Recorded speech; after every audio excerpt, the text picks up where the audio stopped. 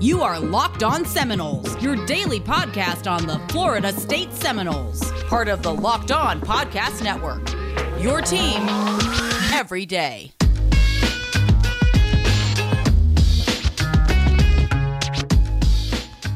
Good morning, good afternoon, and good evening. Welcome back to another edition of Locked On Seminoles. I'm your host, Drake.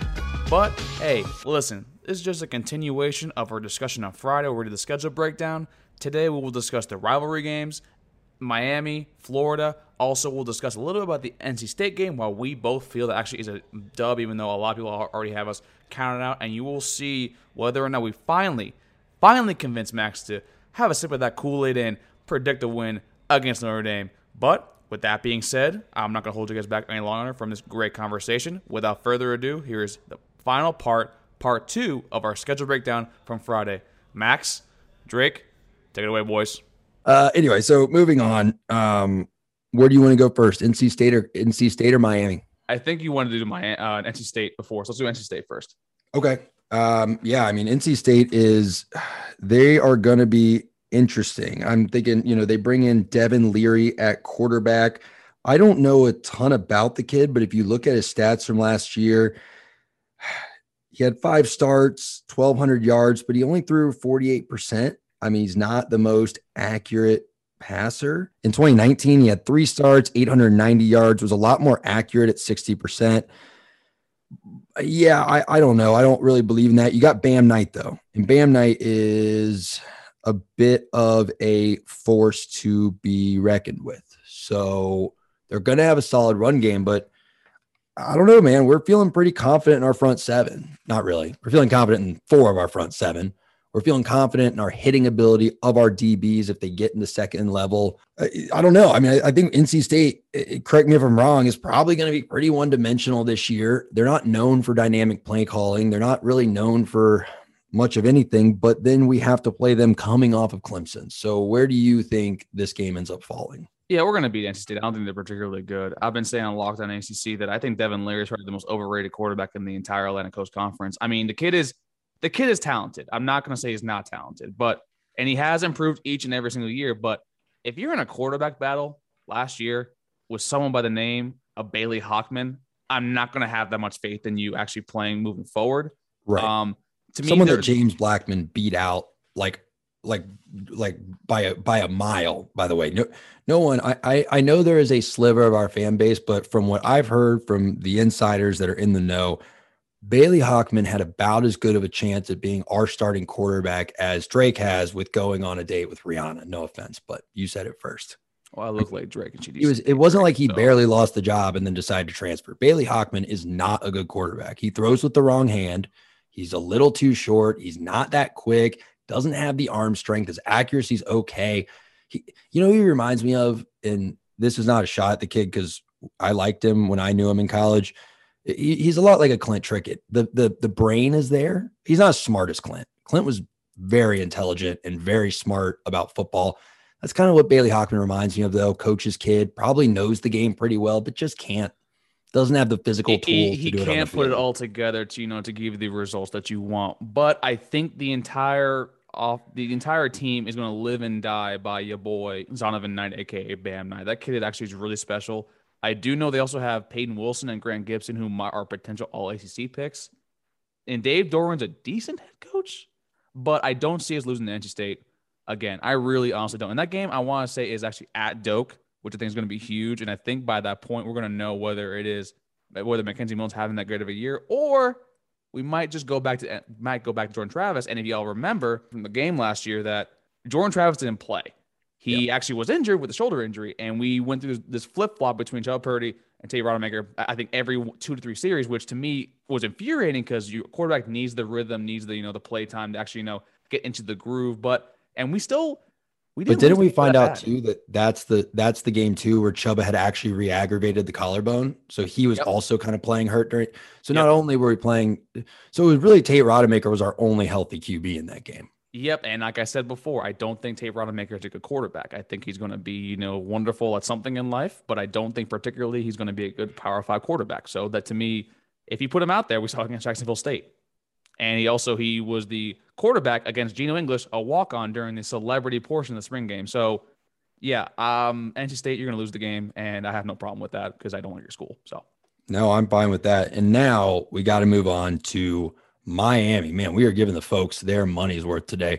Let me see something real quick, by the way, folks, in case you care. I guess this isn't live, so what difference does it make? But Brooks Koepka just finished up. He ended up bogeying the 18th hole, which is a huge bummer.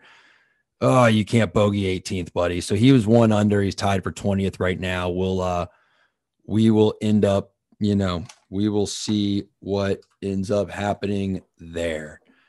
Oh, what a bummer. And of course, by the way, value pick Jason Day is 2 over right now. So that's a terrible value. Sorry, folks.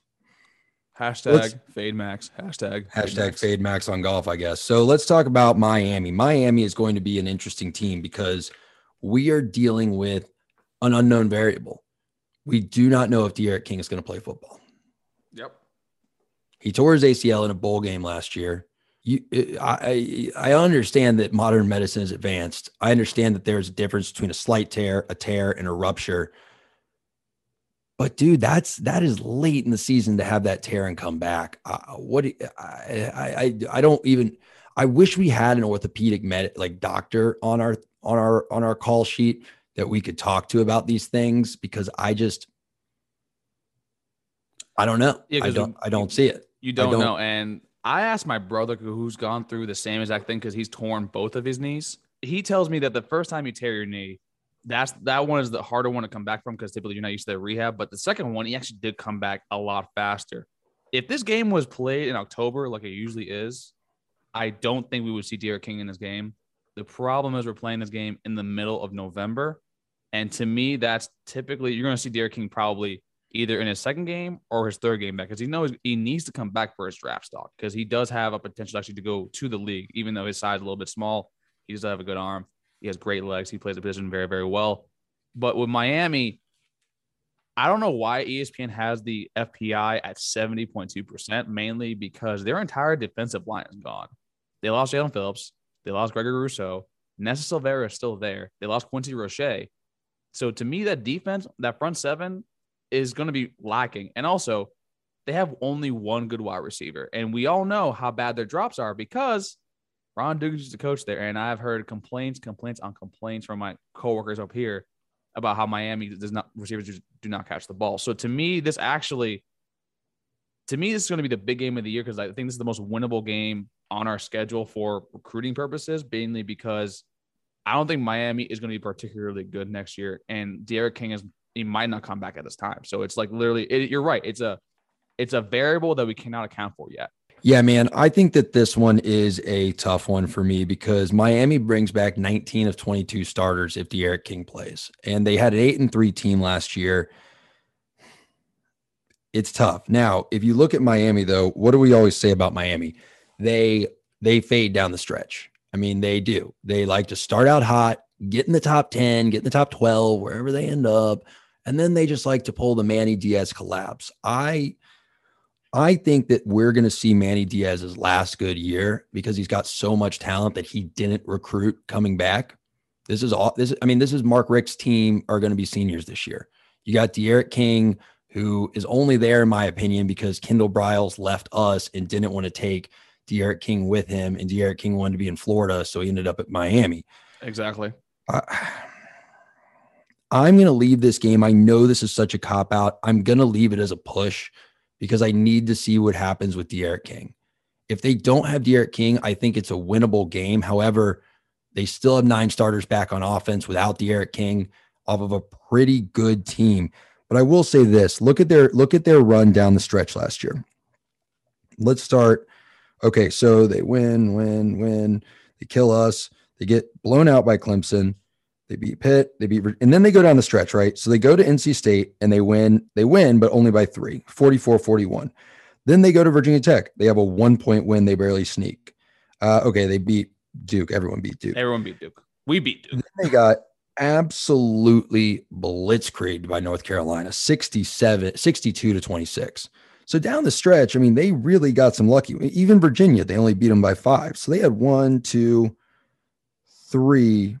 They had 3 wins by a total of 9 points. Mm-hmm. You don't like to see that. Then they go and they lose one by 40. So, this is a team that last year's record may be a little fluky. I think it's a winnable game, but I'm not going to say that we win it. I'm going to leave it as a push. Drake, what do you want me to put down for you? It's a win for me. And I say that more for that. I think that while they do return 19 and 20 starters, their wide receivers are not good. Their offensive line it's decent. They have a first round pick, I think, in Zion Nelson, I think is the kid's name on the interior. But I think the losses on the defensive line, because that defensive line was nasty as hell. And you had 2 first round picks on that defensive line.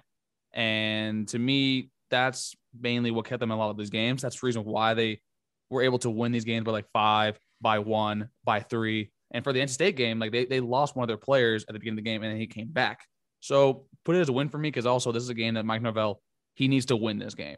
He needs to win it. So what's up, guys? Drake here. Sorry to pull you guys away from the great Miami, schedule breakdown that we're having, especially as we're about to jump into the Florida game. But I'm here to tell you all about Built Bar and their new delicious flavor, the Grasshopper Cookie. For those of you that might ask, Drake, what's the Grasshopper Cookie flavor taste like? Oh, I'm glad you asked, listener. The actual flavor of that is just like a thin mint Girl Scout cookie. And if you're like me, who orders 10 of those in bulk, you definitely are going to want to grab this healthier option for the summer season. And if not, they have the beautiful thing about Built Bar is they have 9 delicious flavors. Max with his peanut butter brownie, me with the cherry barcia, and Candace over at Locked On ACC with her mint brownie. So head on over to BuiltBar.com and use promo code LOCKED15 and you'll get 15%. That's 15% off of your order by using the promo code LOCKED15, 15% off. Built Bar, the official protein bar of the U.S. track and field team. Yeah, no, look, we cannot lose to Miami, Clemson, and Florida. And that is why, for me, when we go to Florida, I'm booking that as a W this year. Think that because I think it's late in the year, and I think Dan Mullen is going to start getting smoke from the NFL. I think their recruiting class is not going to be where it needs to be. I think, and this is not, I know this isn't X's and O's, but this is, to me, the soft stuff is just as important in football as the hard stuff. I really think you're going to start to see a checked out Dan Mullen. I think these players are going to be kind of like, they're going to be coming off an SEC schedule. It's going to be at home, and they're going to think we're going to kill Florida State. And in the same way that they caught us sleeping in 2012, I think we're going to be able to do the same to them this year. I just don't think their mentality is going to be there. And I think we're going to be able to upset them. That's just, again, no football involved in that. That's just how I feel about it. And I'm going to write it down because I want it to happen because we are fans first. So this game is a little more tricky for me for the same reason we talked about for Max for Derek King in Miami. I have no idea who the quarterback is going to be for Florida. If it's Emory Jones, I'm going to talk myself as a W, mainly because, like Max said, it's the end of the year. If y'all remember last year, Florida ended the year on a 3-game losing streak. They lost to LSU, lost to Alabama, and they got absolutely shellacked by Oklahoma. And Kyle Trask is gone. Kyle Pitts is gone. Kadarius Toney is gone. So your main 3 weapons on offense are all gone. And you're going to start Emory Jones, who I don't think is particularly good at the next level. But if they start AR-15, Anthony Richardson, that's someone to me is someone scary to look at because I think he was the best quarterback prospect come out of Florida a few years ago when they had Jeff Sims and Carson Beck also coming out. If they start him early in the year and he gets into a groove, this game to me is going to be something of a loss. Because mainly it's Dan Mullen. I know that he eventually will go to the NFL. I'm actually proud of Max for saying that because I've been saying that for the past year and a half, and it's really I'm glad to have him on my side with that.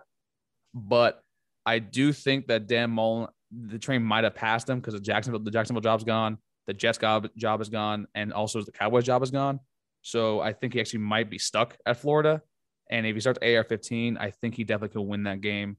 And I have no problem with that. The only thing that we know would keep us in the game, I think, is their really, really bad defense. So because their defensive coordinator is probably one of the top 10 worst in the college football right now. So yeah, and just to put some numbers behind my feelings, they bring back 10 total starters, 5 on offense, 5 on defense. I don't want to look up the number now because I don't want to slow us down. But I did look it up a few weeks ago when we talked about this. And between Pitts and Trask, I mean, they accounted for like 90% of their touchdowns. Obviously, the quarterback will account for a lot of touchdowns. I get that. But Trask was an animal, and Pitts was the best college tight end of all time, in my opinion. I don't depends on how you count tight end. He was more of a receiver at that position, but nonetheless, No, he's that good. He has the frame of a wideout and the speed of a wideout, but the size of a tight end. No, you're right about that. Exactly. And I just don't, I do not see, I don't see them being able to replicate what they did last year. I think that we're going to see another drop off. I've got it as a win, Drake. I'll let you have it as a push. Because I got one of those, and now, folks. No. You put it as no. I put it as no for me, mainly because I want to be able to give the yes or no answer to the audience. I don't want. That's true. I'll do the same for Miami. All right, man. So now we got to talk Notre Dame. That is the big one. Sunday in Labor Day weekend. Notre Dame Fighting Irish come to Tallahassee. This is weird, by the way. I can't believe we're playing Notre Dame 3 times in 4 years. That's definitely never happened. Florida State does lead the series 6-4 all time.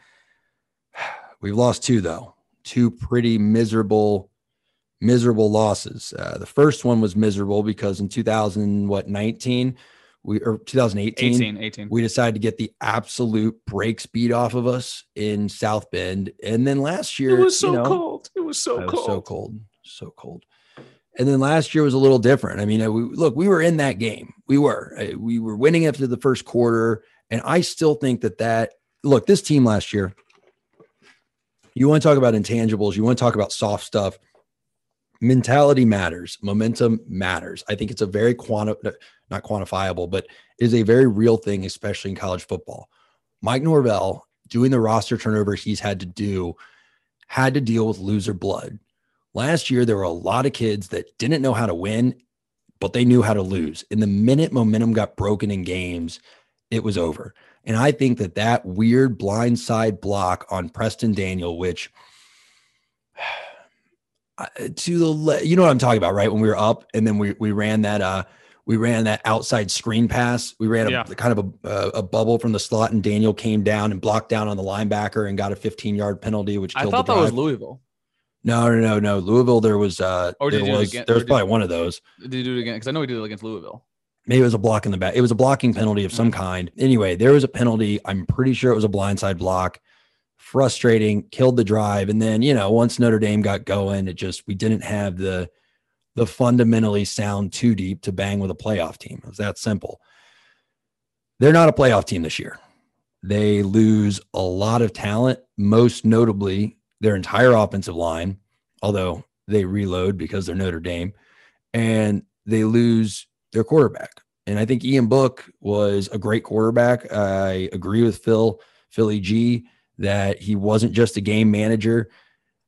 He was a pivotal part of that team. I mean, you saw in the Clemson games, both of them. Like, he was a very, very important piece on that Notre Dame team.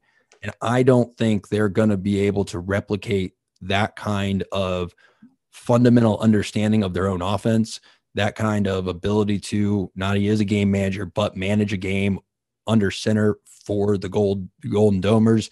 And I don't think this new guy coming in from Wisconsin, frankly, even has the physical tools that Ian Book has. I just don't believe in him. Yeah, I think this guy, Jack Cohn's the quarterback that Max is talking about. I don't think he's particularly good, personally. I watched him in the Big Ten, and he's a decent quarterback, but you're going from Ian Book, who probably, I know the word game manager is kind of seen as a cardinal sin when you're playing football, but game managers are called that because they win games. And Alex Smith, for a very long time, was one of the most winningest quarterbacks in the NFL for a similar exact skill set. And Jack Cohn, to me, doesn't have the ability to, because Ian Book is the most sneaky athletic quarterback I think I've ever seen. Like, that man can run, that man can extend the play. He's got a great arm. Jack Cohn has none of those things. And I mean, I've been saying it all summer. September 5th is going to be a Sunday, Bloody Sunday. We're going to win this game. And I think we're going to start off the year on a hot foot, start off 5-0, or maybe even go 7-0 into the Clemson game. And I totally think it starts with this, because I think that when you play against a team of this kind of caliber, this kind of pedigree, you want them game one. And getting Notre Dame game one actually is a blessing for us, because they're going with a new offense. They're going with a new quarterback. They're going with a lot of new personnel outside of Kyron Williams, who I think is a really good running back. But we're going to catch them sleeping that day. And for those of you that don't remember, last time Notre Dame made the college football playoff, the year after, they lost their opener. And to me, I'm one of those people that I do believe in sort of trends. I'm a big trend guy. So to me, Notre Dame, that's a W. Lock it in, Max. Lock it in. What's up, guys? Drake here. Before we let you go today and wrap it up with Max's thoughts on Notre Dame, we would be remiss not to inform you guys about our good friends over at betonline.ag. BetOnline is the fastest and easiest way to bet on all your sports action, whether it be MLB, NBA, NHL, or even your esports action for you 100 Thieves and FaZe fans out there, or for people like me who love me some pugilistic mixed martial arts, your UFC Bellator action. This weekend, I am firmly in the welcome back T to Dillashaw camp, and I predict a round 3 knockout over the Sandman, Corey Sandhagen. And if you want to take my advice for that, head on over right now to the website or use your mobile device today and sign up, and you will get 50% welcome bonus on your first deposit by using the promo code LOCKEDON. Once again, that's a 50% welcome bonus on your first deposit by using the promo code LOCKEDON. That is LOCKEDON. BetOnline, your online sportbooks experts. Ladies and gentlemen, time to make some money. Let's get to it. I will lock it in for you, man. I think I am a bit of a trend guy, but I think that trends get you in trouble. One of my favorite articles I've ever read is why smart people make bad decisions. And the reason is because smart people rely on. You think I'm smart? No, not necessarily, but the point still holds. They rely on pattern recognition, and they recognize patterns very quickly and are very quick to go, okay, this is just like that other thing I dealt with. I always use this example, if I can pontificate, because I like to, is if you ever look back at the Pinto fires, this was a weird little thing that, not weird little, but it was a thing that happened in the 70s or 80s when the Ford Pinto, if it got hit from behind at enough speed, slow speed, 15 miles an hour, lit on fire. Literally just lit on fire and engulfed the driver and passengers in flames. This happened in Michigan, 2 young girls, very tragic. The reason this was happening, by the way, is it was very preventable. The head of the Pinto division at the time, Lee Iacocca, was told, hey, if we put this plate in here and it gets hit, it'll greatly raise the speed at which it has to be hit to light on fire. Now, Lee Iacocca, back in his day, had run another car that he had put seatbelts in for the first time in the 1950s, and it didn't sell as well as it should have because of the cost of the seatbelt. So he decided safety doesn't sell. He decided this is a lot like that. I'm not going to listen this time. And Ford, for the first time ever, Drake, you'll appreciate this, in American history, as a corporation, faced criminal manslaughter charges because of it. I've actually read the book on that entire thing, actually. It's really interesting. Yeah. One of my business school professors was the recall coordinator when all this was going on. Okay. Under Iacocca's. Very interesting. So that's all to say that you got to be really careful with trends, because pattern recognition can help you, but can get you in a lot of trouble. It can. However, I'm going to risk falling victim to the same fallacy. I do not believe that a good quarterback would have transferred out of Wisconsin with a redshirt freshman behind him to go play at Notre Dame if that quarterback was any good.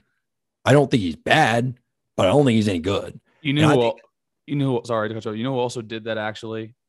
I was getting there. I was getting there. Don't you worry. Because the last time we saw Wisconsin transfer out of Wisconsin because he was worried about a redshirt freshman taking his job, his name was Alex Hornibrook. He threw with the wrong hand and literally could not throw a football more than 10 yards. It was mind-blowing. I mean, that guy's arm was that was the weakest arm I've ever seen on a D1 quarterback. I do not understand it. Whatever. We're not here to relitigate that. So I'm going to let pattern recognition take over. I'm going to say there's absolutely no way that guy's going to be good at quarterback, which means Notre Dame's not going to be the best team. And also, you've got a guy trying to relearn a system week 1. You got Mike Norvell, who's prepared for everything, ready to go in week 1. Dude, I like it. I'm ready for it. I gave us an L against Miami, which hurts me to do. So maybe I'm just making up for it, but I got to give us the big W against Notre Dame opening weekend. I don't think it's going to be a blowout. I think it's going to be a hard-earned win, but I think the boys can do it. Oh, it's going to be like it's going to be an ugly 48-45 kind of win. There's going to be absolutely no defense play in that game. It's going to be awesome. It's going to be electric. It's something you want on Labor Day weekend. It's a solid dub. It's a solid dub. And ironically, actually, the freshman quarterback that Alex Hornibrook left Wisconsin for is Jack Cohn. So, hey, full circle. Karma, it ain't a bitch. She's a mirror. And Jack Cohn, she's coming for you. So let's see what we got. And now, maybe this is a little inflated because we're homers, but let's just see where we end. So Notre Dame, we got both got wins. We both got wins at Jacksonville State, wins at Wake Forest, wins at Louisville, wins at Syracuse. That puts us at 5-0 to start. I like that. I hope that happens. Like, again, just because we write it on paper, folks, does not mean it's going to happen. I know that's what you want to hear, but yeah, it's North Carolina. We got Drake's got a win. I've got a loss. That's where we first start to differ. Both got a UMass win. Both have a Clemson loss. And then we both think we rebound with a win at NC State, or NC State comes to us. Miami, we're splitting that one with a win and a loss. Both got a loss at Boston College, and then we're splitting Florida. So Drake, you've got us at 1, 2, 3, 4, 5, 6. I can count 7, 8, 9. Drake's got us at 9-3. I've got us at 8-4. That sounds high, but you know what? We're fans first, or people second, podcasters third. Elite Lie season may be in full effect, and I hope that this doesn't end up being a crazy 3-win season. If it is, well, we're probably just closing the doors. I'm going to buy some Penn State gear. Be like, well, grad school alma mater, let's go Nittany Lions. I mean, no, I'm just kidding. I'd never betray my fandom like that, folks. You know me better than that. I've seen us through the hard times. I've seen us through the good times. I've seen us through the worst of times. I've seen us through the best of times, and I will see you in the best of times, which is any time you're listening to Locked On Seminoles. Thanks for joining us today. Well, and yesterday for this 2-part episode. I hope y'all have a great Monday, and we will see y'all back bright and early first thing tomorrow on Tuesday morning. I'm Max. That was Drake. This was Locked On Seminoles. Drink the Kool-Aid, folks. 10-1 season inbound.